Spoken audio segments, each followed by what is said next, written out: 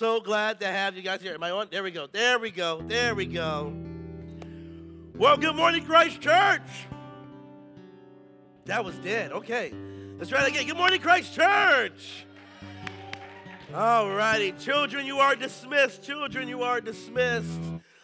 We've been trying a new thing here where we want the kids to come in and worship with us. It's important that we model to them what does a life of worship look like, right? What does a life of worship look like? So they're going off to their classes to learn about Jesus, y'all. Get deep, learn more and more. So, well, good morning, guys. Welcome. We're so happy to have you guys here. For those who may not know, my name is JoVon. I have to be one of the pastors here, and I'm excited to serve with you guys this morning. Only got a few announcements before we continue in our sermon series on the book of James. Anybody been loving and hating the book of James lately? Been having a love-hate relationship? James has been challenging us, and we're going to talk a little bit more about that in just a little bit. But I only got one announcement. This Wednesday, we're going to be having our prayer nights. Our prayer night this Wednesday, 6:30 p.m. here at our old Brooklyn campus. Man, this is a night where we are going to gather with one another. And it's not just for the sake of gathering, but it's the sake of learning and encouraging us on the importance of prayer. Now, we all can be honest with one another that we kind of slipped or fall short a little bit from time to time, if not a lot, in the category of prayer, don't we? Right? We listen, I'm with you, right? I as a pastor, I fall sometimes, and Wednesday is just a way to remind us of how prayer fills us, right? Prayer fills us with encouragement, a sense of peace, a sense of hope, and a sense of endurance. So come on out, hang out with us, man. You don't want to miss. It's going to be a very special time. I do have one thing I want to say. Easter is right around the corner, y'all. I know it seems early to be talking about it, but Easter is right around the corner, and I want to encourage each and every one of you to know it's coming a little earlier this year. I think Easter's in March 31st, right? Yes, March 31st. So this is a perfect time. Get that person on your mind who you want to invite to church. I guarantee you this. If you go to the Lord and you say, Lord, who is that person? He will reveal to you in due time who he wants you to invite to church, right? You probably can think about that person right now, right? It's probably a family member that you know, man, if we can just get them through the doors, man, God can do some good work. Not that God needs a building or anything like that, but, man, there's something special when the people of God come together. So be praying about that person. Have them on your mind. Have them on your heart. And now we're going to get into today's reading. And beginning in James chapter 2. If you have your Bibles, if you need a Bible, there should be one underneath your seats. Or if there's not one, wave down the welcome team. They'll take care of you. If that's not the case, then go ahead and read it on the screen with me. James chapter 2. We finally finished up chapter 1 last week. It took us 9 weeks to get through chapter 1. But James chapter 2, beginning at verse 1, it says this. My brothers or sisters, show no partiality as you hold the faith in our Lord Jesus Christ, the Lord of glory. For if a man wearing a gold ring and a fine clothing comes into your assembly, and a poor man in shabby clothing also comes in, and if you pay attention to the one who wears the fine clothing and say, you sit here in a good place, while you say to the poor man, you stand over here, or sit down at my feet. Have you not then made distinctions among yourselves and become judges with evil thoughts? Listen, my beloved brothers, has not God chosen those who are poor in the world to be rich in faith and heirs of the kingdom, which he has promised to those who love him? But you have dishonored the poor man. Are not the rich the ones who oppress you, the ones who drag you into court? Are they not the ones who blaspheme the honorable name by which you were called? Verse 8. If you really fulfill the royal law according to Scripture, you shall love your neighbor as yourself. You are doing well. But if you show partiality, you're committing sin and are convicted by the law as transgressors. For whoever keeps the whole law but fails that in one point has become guilty of it all. For he who said, do not commit adultery, also said, do not murder. If you do not commit adultery, but you do murder, you have become a transgressor of the law. Verse 12. So speak and so act as those who are being judged under the law of liberty. For judgment is without mercy to the one who has shown no mercy. Listen to this. But mercy triumphs over judgment. Let's pray. Dear Father, we thank you for you waking us up this morning. You giving us the ability to breathe air into our lungs. You giving us the ability to move and to think and to do, Lord. It is by your spirit and by your power you allow us to be sustained every single day. And we just thank you for that. We pray today, Father, that you will illuminate great truth in our hearts. That you would move us from one way of thinking and one way of living to another way, which is your way within our lives. We pray, Father, that today's message wouldn't just be another message that we hear and we're entertained and, but it's a message where it challenges us for tomorrow. We pray that this message makes its way into our Tuesday, to our Wednesday, and to next week, and the week after. We pray that, Lord, that your spirit would illuminate newness and freshness into our hearts. So, Father, help us. Help us to be the people you have called us to be. Your ways are higher than our ways. Your thoughts are higher than our thoughts. The Holy Spirit, we need you at this time. We need you to fill our hearts with what is true, what is honorable, what is worthy to be praised, what is just. We pray that we can be filled with those things so that the things that you fill us with would make its way through our lives. Would you help us? Encourage us. So your son's perfect name is who we pray. Amen, amen, and amen. Well, good morning. As we said, we are continuing in our sermon series in the book of James. For those who are just joining in with us, we've been in James for the last 28 weeks. No, it feels like it feels like it. I'm sorry. It took me forever just to get through chapter 1. I'm sorry, y'all. Somebody came up to me and said, "Are you going to preach any other chapters?" And I said, "Whatever. Don't judge me." But the book of James, the goal of James, and remember, whenever you're reading the scriptures, always have a theme in your mind, right? Never read the Bible just without understanding the book of the Bible. Does that make sense? Right? When we take the 30,000-foot view, it helps you and I to learn to understand what's being written and what's being asked or whatever it may be. So the 30,000-foot view of James has been to James encouraging us to have a living faith, right? To have a faith that's on fire, right? To have a faith that is vibrant, right? That our faith is hitting a 10 and hitting a 10, and when we go to a 2, we're working on it to get back to a 10, whatever it may be. That's James's encouragement. And James is writing to a group of people who, yes, despite their circumstances, their circumstances doesn't define their lives. Their lives are defined by their faith and their trust in Jesus Christ, right? And that's what we need to realize today, that our lives are defined by our faith, our hope, our trust, our confidence in Christ Jesus. What he did on the cross and what he's going to do when he comes back. Amen? How many of us know the good Lord is coming back? Hopefully he comes back soon. But he's coming back. And we can be encouraged by that. And James is going to kind of switch things up a little bit today. But before we get into that, I remember growing up, I played travel basketball. AAU basketball is what they called it.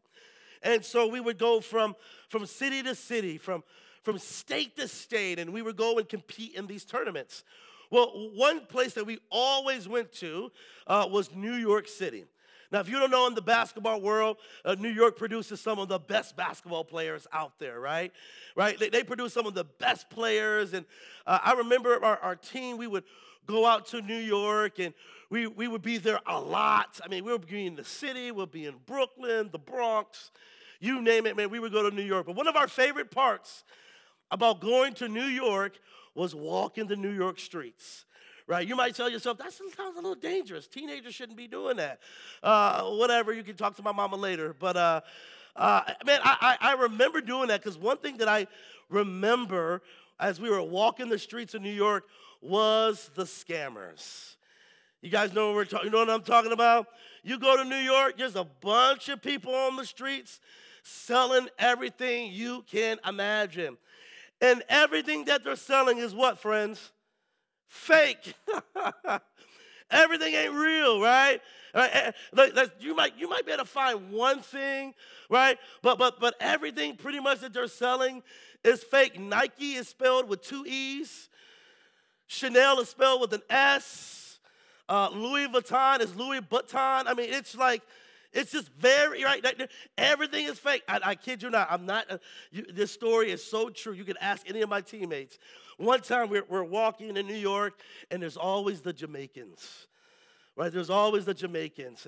Now, I'm a little rusty on my Jamaican accent, but I'll never forget that we were walking, and you can see this one guy come on out. He's got a cigarette in his mouth. And he said, hey, my friend, come here, my brother, come, brother, come. And we're like, oh, sweet, like, what does he have? We're excited. He's like, come, I got good stuff. And he tells us to come on over, and it's like 8 or 9 of us.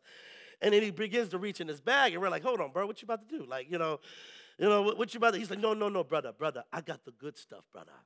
I got the good stuff, brother. And so he reaches in the bag, and he pulls out a DVD. For those who do not know what DVD is, it's a circular disc that you put into a thing that plays the thing, and then, give you a little history lesson today. And I'll never forget, he pulls out the DVD, I Am Legend. Anybody remember that movie, I Am Legend, that Will Smith was in? He's like, I got movie before Blockbuster. And he pulls it out, and we're expecting to see Will Smith on the front of the DVD. Tell me why this dude pulled out an I Am Legend DVD that had Tom Cruise on the front. And we're like, bro, this ain't the right shade, brother. Like, this is a different guy. I can see if it was Mission Impossible, I can see if it was that. This don't make no sense. No, brother, I'm telling you, brother.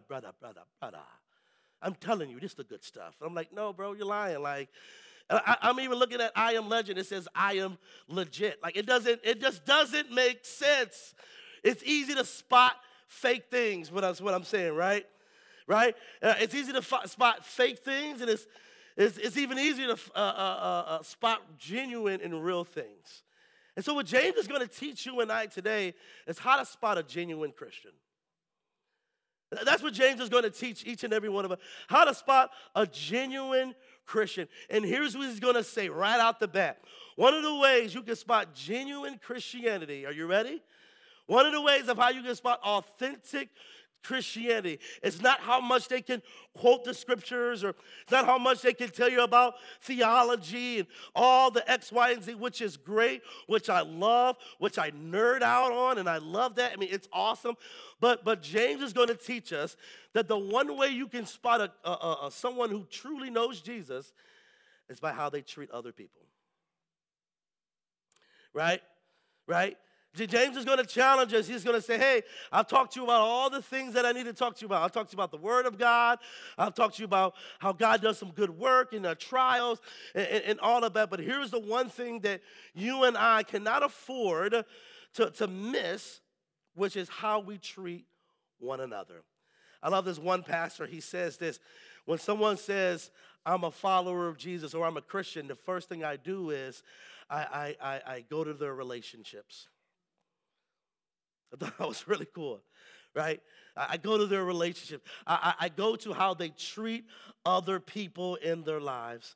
And that's what James is going to challenge you and I today, to realize that as followers of Christ, how we relate to one another has to be very different in our lives, right? Because the world has a way of treating other people, but Christ calls us to treat others to a greater standard, right? With a greater standard, right? And he's going to teach us that the one thing we got to realize is that one thing we cannot miss is how we treat one another. Especially, you ready? Especially the ones who we disagree with. Because it's easy to get along with people who think like you, right? This means yes. This means it's easy to get along with people when they're listening to you, right? When they do what you want them to do, right? But James is going to take it a little bit deeper, right? On how we treat other people who are unlovable, right? Who just flat out do not listen to you. Anybody have those people in your life? Right? They don't like to listen to you, right? Right? How you treat other people when they disappoint you, right? How you treat other people who've hurt you, right? James is going to tell us that Christians, we're called to a greater standard, right? We're called to a standard that is above what we see in this world. I used to get my hair cut at this barbershop years and years ago, and I grew up going to the barbershop, and the one thing that I love about the barbershop was the barbershop talks. Oh, I mean, people would spend hours in there, and I'd be like, are you getting a haircut, or are you just here to hang out? Like, I couldn't tell, like, bro, you look real fresh right now, but you hanging here, and it's been 3 hours. But I never forget, years ago, we're having barbershop talk, and we get into everyone's favorite conversation when it comes to sports. We get into the GOAT debate. We start talking about who is the greatest player of all time. And specifically, we're talking about basketball. And in the shop, we got LeBron James fans, who are a bunch of idiots, but we got LeBron James fans. And then we got Michael Jordan fans, who are the smart ones, the Christians. That's what they represent, right? And then I'm going at it with this guy, and he's telling me about this, and he's telling me about that, and we're like going back and forth. Now, here are two grown men arguing about other grown men. You ever find that very interesting? But anyway, but we're going back and forth. I'm saying Michael's better, and I want you to know, if you're gonna go here at our church, there's two things you must know. You must believe that Jesus is Lord, but also you must believe Michael Jordan is the greatest player of all time, okay? If you think elsewhere, we'll find you another church. We'll help you out. We'll take care of you. But other than that, that's the two things. Nope, don't move on. Okay. So we're going at it. We're fighting. We're bickering. And next year, things get so heated, we started talking about each other's mamas. I don't know how that just got up. Right? Next we talk about each other's weight, and then he made fun of my height. Oh, don't you do that. That's just a very sensitive topic for me, all right? The fact that you're laughing, I'm real deeply insecure right now. So we're going back and forth, and we start going at each other and berating one another. And next year, we were friends, but we're no longer friends. Why? Because things that we disagree on, we kind of made that the fine line. Right? And haven't we seen that in culture today? Here's the one thing that I realized. The world needs a better version of Christianity. Right? The message doesn't need to change, but the messengers need to change. Does that make sense? The message in and of itself is rich and beautiful, but the messengers are the ones who need to change. And James is going to call you and I to know that a genuine faith expresses Christ-like service to others. That a genuine faith expresses Christ-like service to others. Not just people within your circle, but people even who think different than you, vote different than you. That's what James is going to call you and I to. That we are called to treat people radically different than what the world does. So here's James's idea. James is going to talk to you and I about us getting the service mentality correct, right? Having a mentality that our lives are meant to serve other people, right? Now, if you understand that the world that we live in a culture that loves to focus on other people's flaws. You ever notice that? We live in a very shame-filled culture. Right? If you did something 20 years ago and you tweeted it on Twitter, next year there's the cancel mob that's ready to cancel you. Right? Right? But here's the thing. We sometimes will do the same thing. Right? We love to look at what other people have done and how far they failed. And, next it leads us to gossip and all these things and whatnot. But James is going to move us to learn of what it looks like to be servants to other people. There's one thing you got to realize as a Christian: you are called to God, but you're also called to serve others for God. Right? And that's everyone in our lives, right? That's every person, people in our families, right? People at our jobs, right? People in our communities. We are called to serve others from our relationship with God, and it must be different than what the world is getting. James is going to talk about, he's talking about a specific problem that's happening in the church at the time that he's writing this letter. He talks about a specific issue. But then James moves to talk about more of an individual calling, right? Yes, he's talking about an issue, and we're going to talk about that in a little bit. But here's the one thing that he wants to encourage the church. He wants to encourage them to understand that as followers of Christ, this is your calling. That we're called to treat others better and better. Right? Now, why is James going to talk about this? Why does the Bible talk about service to others, right? And there's different ways of service. Everybody's service is different than everybody else's service, right?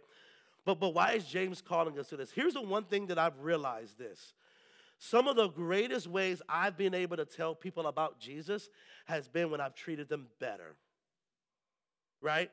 So, can I tell you something? Some of the ways that I've been able to share Jesus isn't when I open the Bible and I go to Genesis 1 and let's talk about creation and, Genesis 3. Let's talk about the fall. And then let's talk about the Tower of Babel. Let's talk about Abraham. Then Abraham leads to David and David leads to the prophets. And then that's all. Listen, the one way people see Jesus, it's how we treat them. Right? Right? The one way that Jesus goes forth and Jesus is preached, right? And Jesus is proclaimed is when you and I are willing to forgive, right? When you and I are willing to have extreme radical generosity, right? That screams Jesus more than the preacher today. Right? Yes, I'm preaching and I want to help you to understand the scriptures and to help you to have a greater practice. But I can tell you right now, the greatest way God moves in this world is when Christians get it right. Right? When Christians can look at someone who maybe look a little different than them and maybe have a different viewpoint of them, but they're still able to put their arms around them and say, I still call you friend. I still call you brother, and I still call you sister. And James wants to give them a kingdom gospel mentality where our allegiance is not to self, but it's to God, Christ Jesus. That's who it is too. They were called that through our treatment, not that God needs us. God's not a needy God, right? But God is glorified when you and I are willing to be servants in our lives. One of my favorite stories, there was this guy that owned a shoe shop in southern Oklahoma. This was years ago. So he owned this shoe shop, and he had a few employees, but he had that one employee that always showed up late. He had the one employee that slept on the job. Anybody got an employee that you're like, if we just get rid of this person, things would just get better? Maybe you're that person. But, right? Right, and he had this, and the owner of the shoe shop, he knew about this guy, right? And the employees, they begin to complain to the owner. They're saying, you need to fire this guy. You need to get rid of this guy. He is bad for business. He's costing us money. We have to tell him what to do all the time. The same thing again and again and again. He's lazy, da-da-da-da-da. But the owner didn't fire him. Just didn't fire him. And so time goes by, and about 12 to 15 years goes by. The owner is still there. And then he said one day as he was wrapping up, he was closing up shop, he sees this big black Tahoe pulling to the parking lot. And out walks these three beautiful children. And this beautiful woman, he says, walks out. And then it happened to be the young man that used to work for him. And they walk in, and he's overwhelmed with joy. He hasn't seen him in probably over a decade. The young man hands the owner a check. Man, it's a check that can help the business for like a year in advance. I mean, it's awesome. But you want to know what's so special about that moment? That the young man asked the owner, I was a knucklehead. Why didn't you fire me? And you know what the owner said?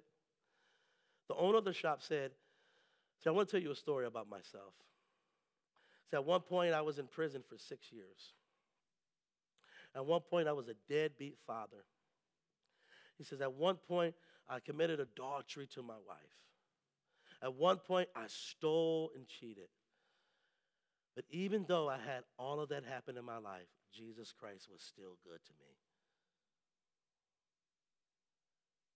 He says, even though that happened in my life, and I noticed this, I'm going to treat others as Christ has treated me.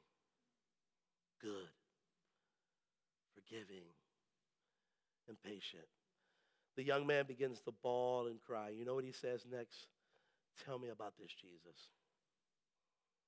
And I love how the story ends. The story ends 3 months later. The young man went to the owner's church that he went to, and he was baptized.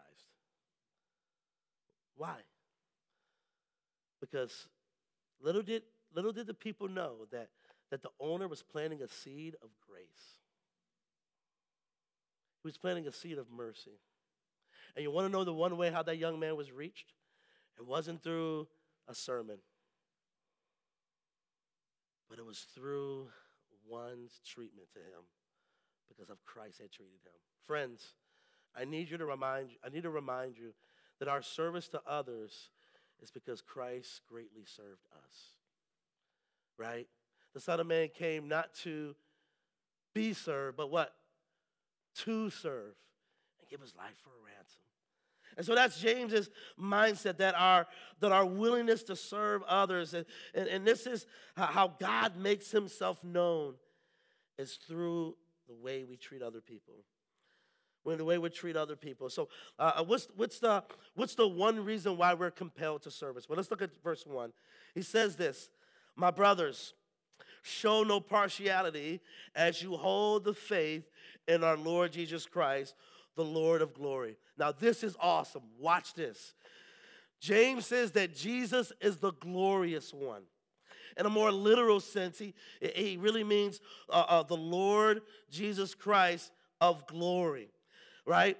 And some scholars like to think that James is referencing Exodus chapter 13, the Shekinah glory, when God leads the people of Israel out of Egypt and they're walking through the wilderness. You remember this story where God leads them by cloud and leads them by fire, cloud by day, fire by night, right? That was this idea that God's presence is manifested here on this earth. And James wants you to understand that Jesus is God manifested, right?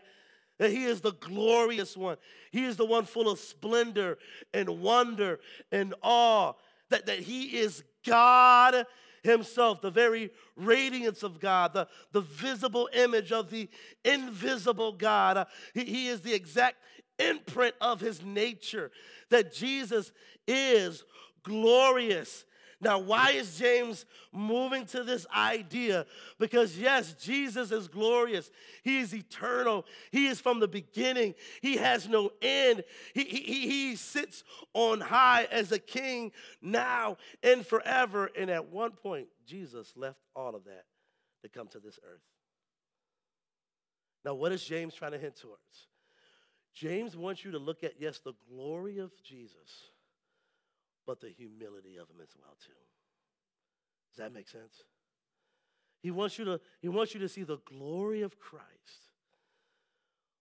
But Christ, even in pure perfection, can you imagine leaving heaven to come back to earth? No. I'll be like, hey, you got to send somebody else. I'm not going. I'm staying right here. But he says this so that we can get a perfect imitation of what it looks like to serve one another. What does it look like when we lower ourselves? The very famous Philippians 2. We had to memorize that in college, in my courses. We had to memorize that although Jesus was in the form of God, he did not count himself with equality. Not that he stopped being God. He always was God, both now and forever. But that Jesus humbled himself. And he moved towards broken people. He moved towards lowly people. He moved towards needy people like you and me. So what is James saying, friends? That our example of service, it's in the humility and the glory of Jesus Christ, right? And like we have a hard time fathoming what it means when Jesus took on flesh and left heaven to come down to the gossip-filled, hate-filled earth, but he served. And that's James's mindset. I love what it says in 2 Corinthians chapter 8, verse 9. Has this beautiful picture of Jesus' coming to this earth. It says, for you know the grace of our Lord Jesus Christ. There's that same language James uses. For you know the grace of our Lord Jesus Christ, that though he was rich, yet for your sake he became poor. Look how beautiful that is. That though Jesus was sitting in heaven, the splendor and the awe of heaven, but for your sake he became poor, so that by his poverty you might become rich. Isn't that beautiful? That's Christ. That's the service of Christ. And friends, I've noticed this, friends, if we're gonna impact the world for good, if we're gonna impact our families for good, if we're gonna be the salt and the light that Jesus calls us to be, friends, we must look at Jesus' great humility, where he lowered himself and he took on flesh and he served and he sacrificed and he suffered. And friends, that is our great motto, but it's also the great purpose in our lives, because through his suffering, he brought us to God. And through our humility, we let God be shown through us. Through us being able to lower ourselves, God is glorified in it. Here's what I want to say. The gospel doesn't only save us, it works through us to serve others. The gospel doesn't just save us, but it works through us so that we can serve others well. Number one, I want to look at the humility of Christ. The humility of Christ. There's one thing that I remember my brothers hated. Anybody always get in a fight with their siblings growing up? Right? Anybody still get in a fight with their siblings today? Right? You're always going back and forth. You're always, bickering and all of that. And right? I remember I used to always wear my brother's clothes to school.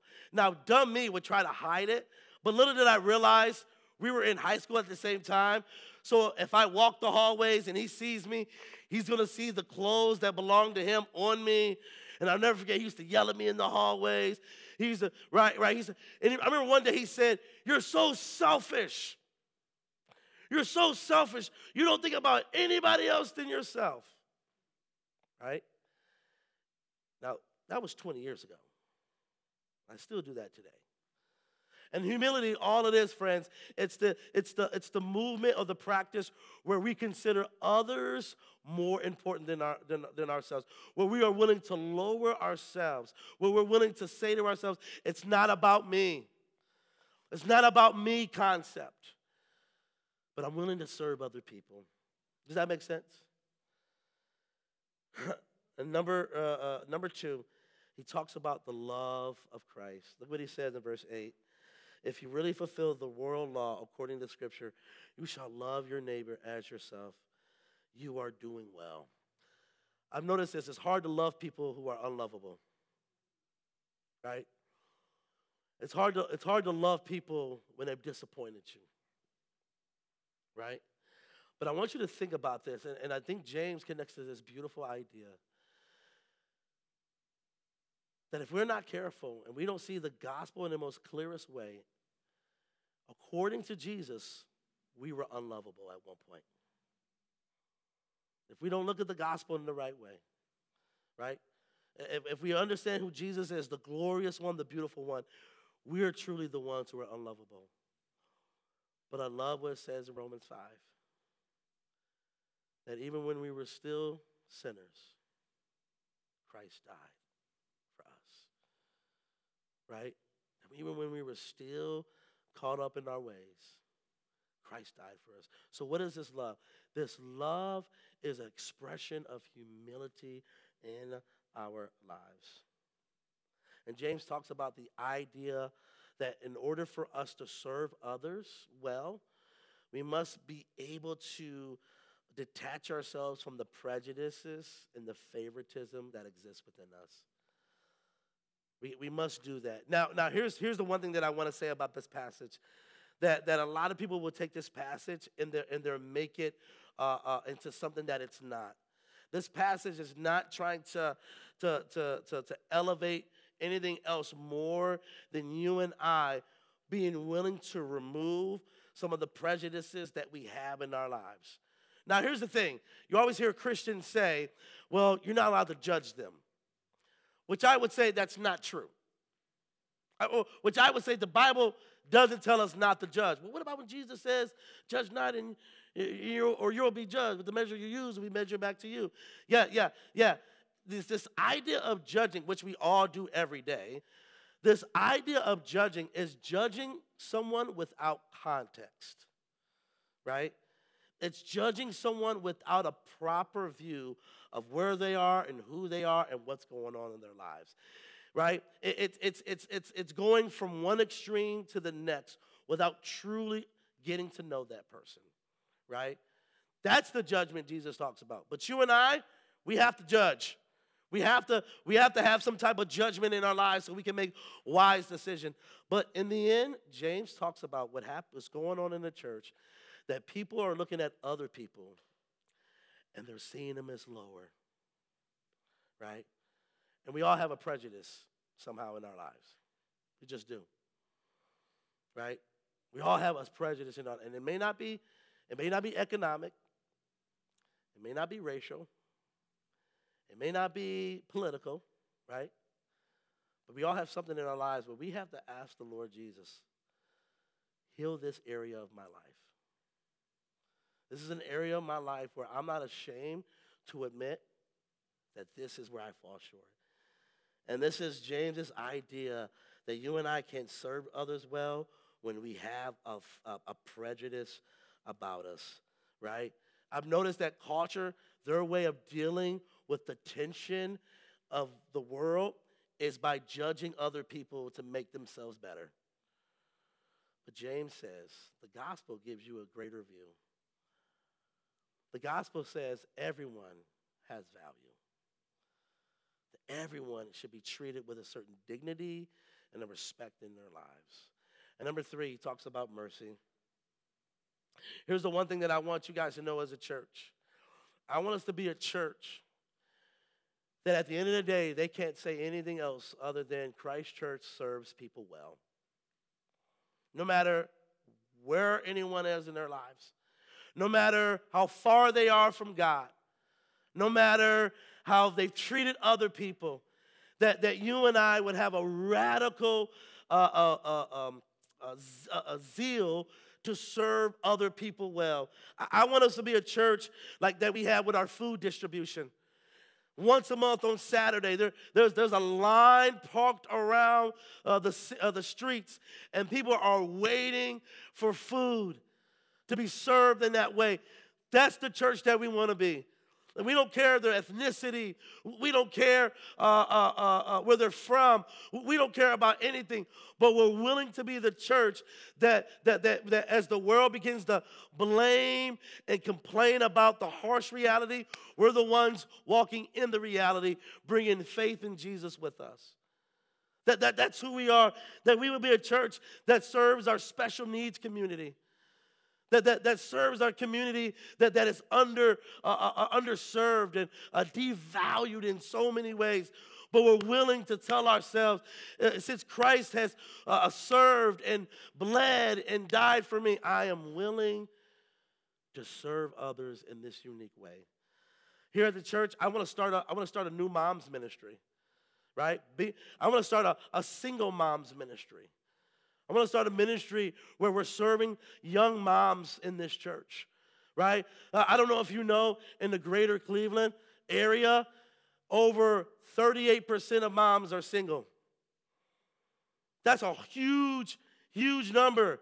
So us as a church, we can look on the screen and see the stats and say to ourselves, well, you know, this is what's the problem with society. They're having babies doing it. But we're the church that says, how can we be the followers of Christ so that we can be the salt and light into this situation happening in Greater Cleveland?